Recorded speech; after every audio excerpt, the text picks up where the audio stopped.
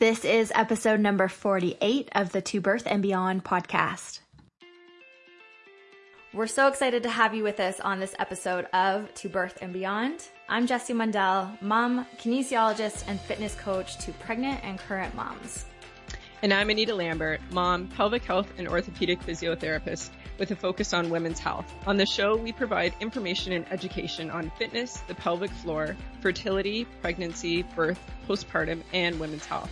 We offer a brave space to have candid and vulnerable conversations on the struggles and joys of motherhood, including all aspects of our physical, mental, and emotional health. While you're listening in, please remember that the information on the show is not meant to diagnose or treat any medical conditions.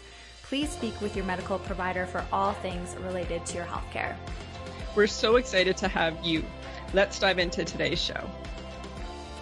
Hey everyone, welcome back to another episode of To Birth and Beyond. It's Jessie Mundell. And Anita Lambert. We are so excited for today's episode. This is a Q&A all about incontinence. We did a call for questions on this episode and we were flooded by them. I don't think we're going to get to them all today. We got so many. We will do a part 2 on this one eventually. We want to get to the basics today, answer some of your specific questions to get you some help as soon as possible. We also want to start though by giving you an overview and talking about what incontinence is. There are many different forms and types, so I think let's start there, Anita, to set the stage. What actually is incontinence? What does this mean? So this is referring to, we'll talk about fecal incontinence as well, which is losing stool. But urinary incontinence, there's actually different types, but it does refer to whether you lose a few drops or full bladder of urine at any point when you're not sitting on the toilet actually wanting to void. So I think a lot of people, there's a misconception of like, oh, I just leak a couple of drops. And it's like, well, technically that's still incontinence. And if you really want to, you can actually change that and not wait for it to get worse or just kind of wait it out, see if it gets better. So stress urinary incontinence, which this name is a little tricky because I think most people think stress is like if you're mentally or, stressed, but it's actually more of a physical stress. So this is loss of urine, whether a few drops to a full bladder with coughing, laughing, sneezing, exercising, any type of movement, which can increase the pressure in your abdomen and then put pressure on your bladder. And basically what can happen is if that pressure can't be opposed again from your core canister, including your pelvic floor to help support, and basically around the urethra where urine comes out, then you may get some leaking in terms of during this. So this is more specific to movements or activities during your day that cause stress to the abdomen, which then cause leaking. Urge incontinence refers to the sudden urge to urinate or involuntary loss of urine. And there can be a number of reasons. Sometimes it can be bladder emptying habits that have been over time or even since being a kid. Stress can be one of them too. So you may notice you actually have this just during certain parts of your day, or if you're at work, if work is particularly stressful. It can also be tension in your pelvic floor as well. So often with urge incontinence, most often I see there can be tension in the pelvic floor, but we also talk about the brain-bladder connection, which we'll get a little bit more into in another question. But some examples where this might happen is like you get home, you put the key in the door and you didn't have to go pee 5 minutes ago, but all of a sudden that kind of signal to your brain makes you all of a sudden have to go. Or for some people, they're totally fine until they get into the bathroom, but they're not sitting down yet and they start leaking or have urgency just before they get a chance to sit.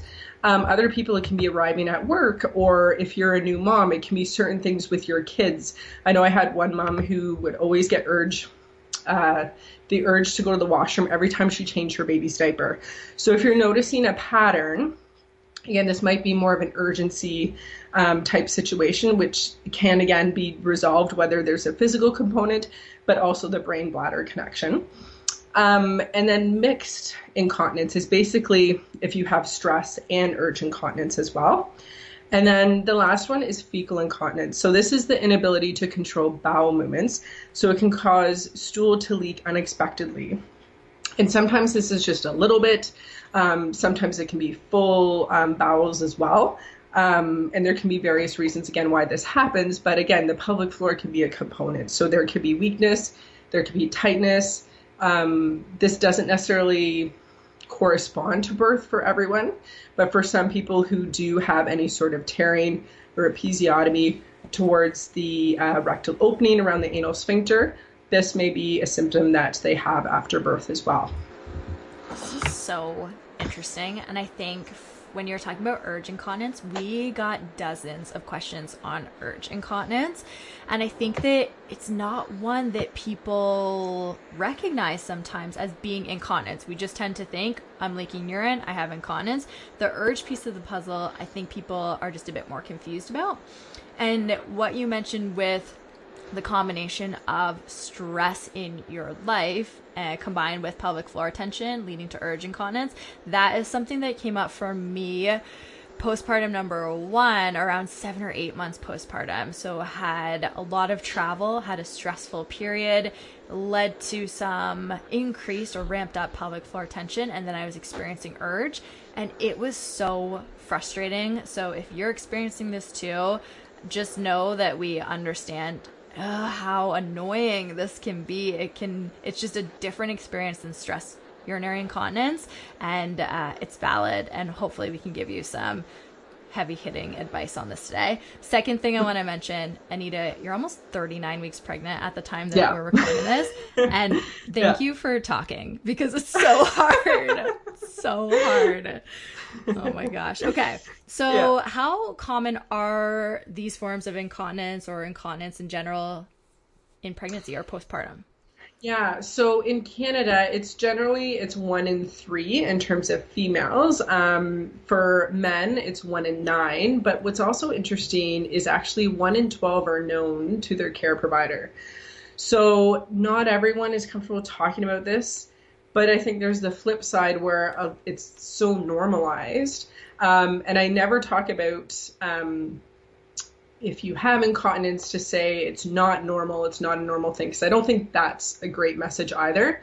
How I talk about it is that it doesn't have to be normal for you. You can actually make changes with it, and lots of different ways to do that. And there is strong research to show that working with a physiotherapist who has specific training with the pelvic floor, and this includes internal examination and assessment of the pelvic floor, should be the first line of defense for stress, urge, or mixed incontinence. So it's to know that surgery doesn't have to be your only option, or living with it doesn't have to be your only option, that there are other, what we call kind of conservative ways of treating or looking to decrease and resolve these symptoms that can be quite effective. So important to know. Let's talk about postpartum incontinence specifically, and maybe dialing in on stress urinary incontinence. What is considered the range of normal, using quotations there, incontinence postpartum? Like if we're leaking at 2 weeks postpartum, is that still considered a quite normal function of a postpartum body at that time? At 6 weeks, should it still be happening? What's the situation there? Yeah, and I think it really depends who you talk to. There's so many variations on what people or professionals will say you shouldn't have any, or by the 6-week mark and that kind of thing. I usually look at it, again, it's gray, because depending what your birth was like, if you had incontinence going into birth, but usually I say, like, if you do have some within the first couple weeks, there's a lot of healing beyond those first few weeks for sure. But even if you have a vaginal birth, no tearing, no episiotomy, your pelvic floor had to stretch quite a bit to get that baby out. And those muscles need some time to reconnect. So definitely I would say if by 6 weeks you're still having incontinence, it's definitely worth bringing up to your care provider and seeking more treatment in terms of that respect. So I would say definitely by 6 weeks, that should be resolved. But I would say even if you're still having it earlier, like around that 4-week mark, it's something just to be aware of and to know, my muscles aren't quite able to activate the way they could before, and maybe even changing up if you're on your feet all day or certain things like that, things that you might be able to change in that postpartum period to help give those muscles a chance to recover, because they do so much work postpartum. And I have that discussion a lot with clients that, we have our babies, and then depending cesarean or vaginal birth, like once we feel like we can get up and do stuff quite a bit, we usually tend to be on our feet all day. And there comes a point where those muscles can fatigue, so giving them a chance to rest, but also keeping in mind if you did have tearing or episiotomy or vacuum or forceps in regards to a vaginal birth, those all affect our muscles. So giving them the time, but also treating them in terms of healing. And then with the cesarean birth, same thing. And you went through this twice, and I know different experiences, but I often find with my cesarean mums, there's usually a lot of tension, and that can actually also lead to stress incontinence. So I think it's important to note that tension can lead to all the types of incontinence as well. And to think if you didn't have a vaginal birth, it doesn't mean you're kind of ruled out of having incontinence. This is so important to talk about. I think that there is some misconception and myths surrounding the idea that your birth type will influence whether or not you have incontinence at all. So if we think, oh, we had a vaginal birth, therefore that's why the incontinence is happening, or I had a cesarean, so I won't ever have incontinence, and that just does not match up. Is the rate or type of incontinence correlated with birth type at all in the research or in your clinical experience? Yeah, so again, this, I feel like there have been different studies to look at it, and I feel like there hasn't been a consensus on it, because there are some studies that say, yes, if someone, had a vaginal birth, then they have a higher rate of, or a higher risk basically of stress urinary incontinence. Whereas by another study said by 6 months, there was no difference between vaginal and cesarean birth. Others look at and say that if you had an elective cesarean, so if you didn't go through that trial of labor and you didn't end up pushing, actually less risk of urinary incontinence. So this is just to say that there's no guarantee either way. And I would say I see this in my clinic as well. Definitely the moms who went through cesarean birth are more surprised if they have incontinence after, because they really didn't expect to experience it. But when we go over the anatomy and what their body went through and where their scar is, it all starts to make sense. And they're like, why does no one talk about this? Because it really is all connected. So just to know, if you do have incontinence after a cesarean birth, you're definitely not alone. There are many others who are going through it. But again, just like after a vaginal birth, a lot of things can change in a good way to actually help resolve or decrease those symptoms. Let's dive into some listener questions. Question number 1. I have been suffering from urgency, no incontinence, but really horrible urgency. I've worked with at least 3 pelvic floor physios and have tried so many exercises and methods to help, but had no luck in getting better, so I had to resort to medication to calm down my overactive bladder. Any more tips or anything different I could try? Yeah, so this is a really great question, and I know we don't always have the background on the person who is asking, so I'm not sure if they've given birth before or not, or if this has been, some people have urgency since they were a kid. So there's a lot of different factors involved, but I think it's good to go over even what overactive bladder is, because I do get a lot of clients in with that diagnosis given from their physician.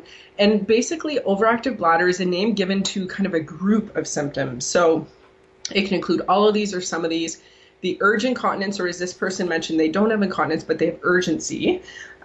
Frequent urination. So this can be if you're going pee basically more than 8 times within a 24-hour period, that can be considered frequency. And nocturnal urination. So this is waking up at night to go to the washroom. So they may be experiencing all of these or some of these, and that can be considered overactive bladder. So basically, when the bladder isn't full, because the bladder is a muscle, it's relaxed and it's filling up.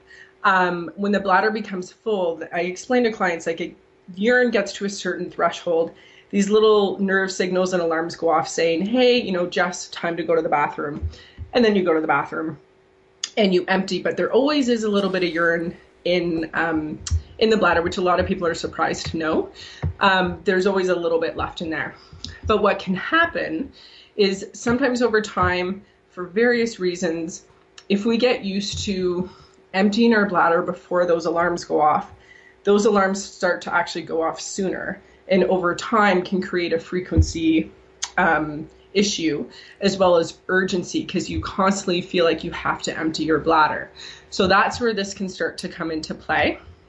For some people, there can be medical reasons. So again, urinary tract infections sometimes can create an overactive bladder concern. And even when the UTI goes away, sometimes those habits or those symptoms might remain afterwards. Also, sometimes if there's nerve damage for various reasons, or side effect of some medications can also create this. So, but I find a lot of times, so this listener sounds like they've gone to various physios. I don't know exactly what strategies or exercises were tried, but she said she's on medication, which to calm down the overactive bladder. So for some people, if they've tried everything and medication is needed, this could be a time for them, if they find it starting to get a bit less, going back to a pelvic physio or a new pelvic physio, trying some new strategies, checking the pelvic floor, working on those, and then over time weaning off the medication if that's a goal of theirs as well. But I find for a lot of my clients, this tends to go away faster than they thought.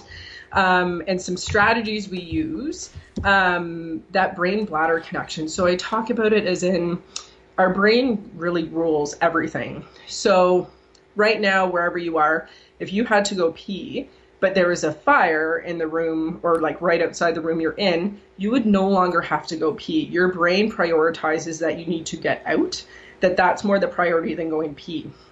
And you think, how can that change that fast? But really that's what it is about changing kind of the messaging or priorities going on in your brain, sending signals to your body. So we'll often talk about that with clients. So with urgency, I often have clients actually, wherever they are, take a couple of deep breaths, which relaxes their body and then allows their pelvic floor to do what it needs to do. And then I have them do this self-talk in their head. So they don't have to say this out loud, but basically they tell themselves, I'm not going to go pee till I'm sitting on the toilet, pants around my ankles. They say it over and over. And I tell them, I know this sounds really funny, but I was like, try it. And so many clients come back after one session and they're like, how in the world did that work? Because it made a huge difference. But basically, when you think about you have urgency, what's going on in your brain is like, Jess, you got to get to the bathroom. Hurry up and get to the bathroom. Let's just clench everything up. You got to get to the bathroom. This is going to get worse and worse and worse. And you feel your body tense. So if we can do some deep breathing and change the messaging going on in your brain, it can often work quite well. The other side too is also tension in the pelvic floor. So there may be some manual work that needs to be done, or in general, some exercises, some breath work throughout your day. But even within that moment, just knowing how to relax tension in your body can make a huge difference.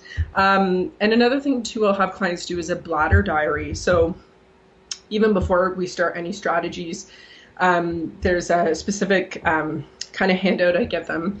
And basically they write down how much they drink, what they drink, when they go pee, how long they're going pee for, and if there's any leaking, so we know where they start.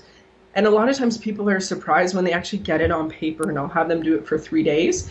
And then they try the strategies and then we'll redo it, and they'll notice such a big difference. Sometimes it's tweaking when they're drinking certain things, because some things can cause urgency, such as caffeine, sugar, alcohol. So sometimes we tweak those types of things. So in a nutshell, there's quite a few things that can lead to overactive bladder and these symptoms. And so I'm glad that this person tried all the other kind of strategies first, ended up needing to go to some medication to kind of calm down the symptoms, but now may be a good time to go back to those strategies, bring them back in, and then if they want to kind of wean off the medication. Ooh, this is fascinating. I love that you mentioned that brain bladder connection and the self-talk and the breath work. So powerful, things we can do immediately right away to test. How would medication actually work? What is the physiology of that? Yeah, so it's more because we talked about the basically you get the urgency like when your bladder is basically trying to pump and like get urine out. And how our body works, like when we're actually going pee, our bladder is pumping, getting urine out, our pelvic floor relaxes. So what the medication can do is to help change what's actually going on in the bladder to help it stay more relaxed, basically, which can be helpful. And there's various medications, and depending on the physician you're working with, everyone kind of has their different go-tos. But in a nutshell, that's basically what it is. So helping the bladder to not be contracting the same way, to help with that. So that can be helpful. But like I said, it's one of those things where not many people, I haven't had a ton of people have to go the medication route. But the ones, sometimes they actually come in already on medication and they're like, it did help, but I really don't want to stay on this. So then at that point, we try these strategies so then they can wean off the medication. So cool. Let's get to our next question. This person said, I'm 2 years postpartum and have been working out since early postpartum. I do CrossFit classes 3 times per week. I've been feeling great in and out of the gym until recently. I started noticing some leaking during high impact exercises and when I'm doing heavier lifts. These exercises and loads aren't new for me. Why has the leaking only started now? This is more common than I think people realize. I get this question quite often, and just to sum it up, the loads and the exercises aren't new. They've been doing them for a period of time, and then what seems like all of a sudden, they start having these symptoms out of nowhere. Okay, so that was good to know, because I wasn't sure if they meant not new loads in terms of they did these in pregnancy but haven't done them since, but no, this person has done same. Okay. Yeah, they've been doing that. So first thing I always want to know is more life history. I want to know all the things. Has there been anything different that has been happening in their life over the last couple of weeks, the last couple of months? Any changes in the lifestyle in general? So for some people, they might not realize maybe that they have weaned their baby from breastfeeding recently, and then now they started having some symptoms pop up, or they've had a ton of life stress things starting to pile on them, and now they're starting to see these symptoms. There can be many other things about it, but I find that often those two are the ones that come up most often when people start thinking about it. So weaning, breastfeeding, or lots of life things that have started happening that has felt like more mental and emotional stress. What do you see? Yeah, no, I love that you brought those up. Those were definitely on my list as well. And because, hormones, when you stop nursing, your hormones do change in terms of estrogen levels. And so that can affect it. I was also going to say in regards to hormones is when did they get their period back? So similar to that, like I stopped nursing around 18, 19 months and got it back around that time. But depending for some people, it's even longer than that. So, is there a hormone side to it? Because estrogen levels can affect even the tone of the muscles or tissue around the urethra and in the pelvic floor. Also, I was curious with this person if they noticed it around, if they do have their period back, is it certain parts of their cycle? Because again, things in terms of hormones change during your menstrual cycle, and the cervix can also change position throughout your cycle. So is that playing a role as well? And the other thing, because you mentioned sleep or stress and work, and I was going to mention also sleep. So is their little one going through a sleep regression? Are they up all night? Because I do talk about this a lot with moms, and until someone talks about it, I don't think it clicks that if you're not sleeping at night, for your body to give you the energy and sustain the strength, especially if you're asking to do something like CrossFit, it just may not have the stamina or the energy to give towards that. And that might be part of the symptoms as well. So even though you've been doing them for a while, if you have this big change and you're not getting sleep, which is when your body recovers and replenishes and re-energizes, that could definitely affect how symptoms are. And the other thing I was going to say is possibly if their strategies have changed, like if they had a big change in body composition or anything recently, are you breath holding now, or is your alignment changing, or are you being cued differently in your CrossFit class? So I think there's definitely a lot of things to look into for that. So important. And just one more point to mention around the workout programming or the structure of the workout itself. Maybe the loads that you have been doing have stayed the same, but has there been anything else that has changed around the exercise? Have there been new exercises introduced, different loads in other exercises? Just has there been any shifts to the actual workout programming itself? Are you working out more? Are you working out less? Tons to consider here. Next question. I love this one. This person wants to know information on leak-proof undies. I'm seriously considering them as I progress through this pregnancy, but they're expensive and I'd rather not waste my money. I haven't used pads yet, and I just don't think my mental health can handle the thought of them right now, but leak-proof underwear feels more doable. Not something I want forever, but maybe a nice thing for this season of life as I figure out this second pregnancy and postpartum period. With this question as well, I'm not sure if they've seen a pelvic physio or have had the opportunity to kind of dive a little bit more into why the leaking is happening.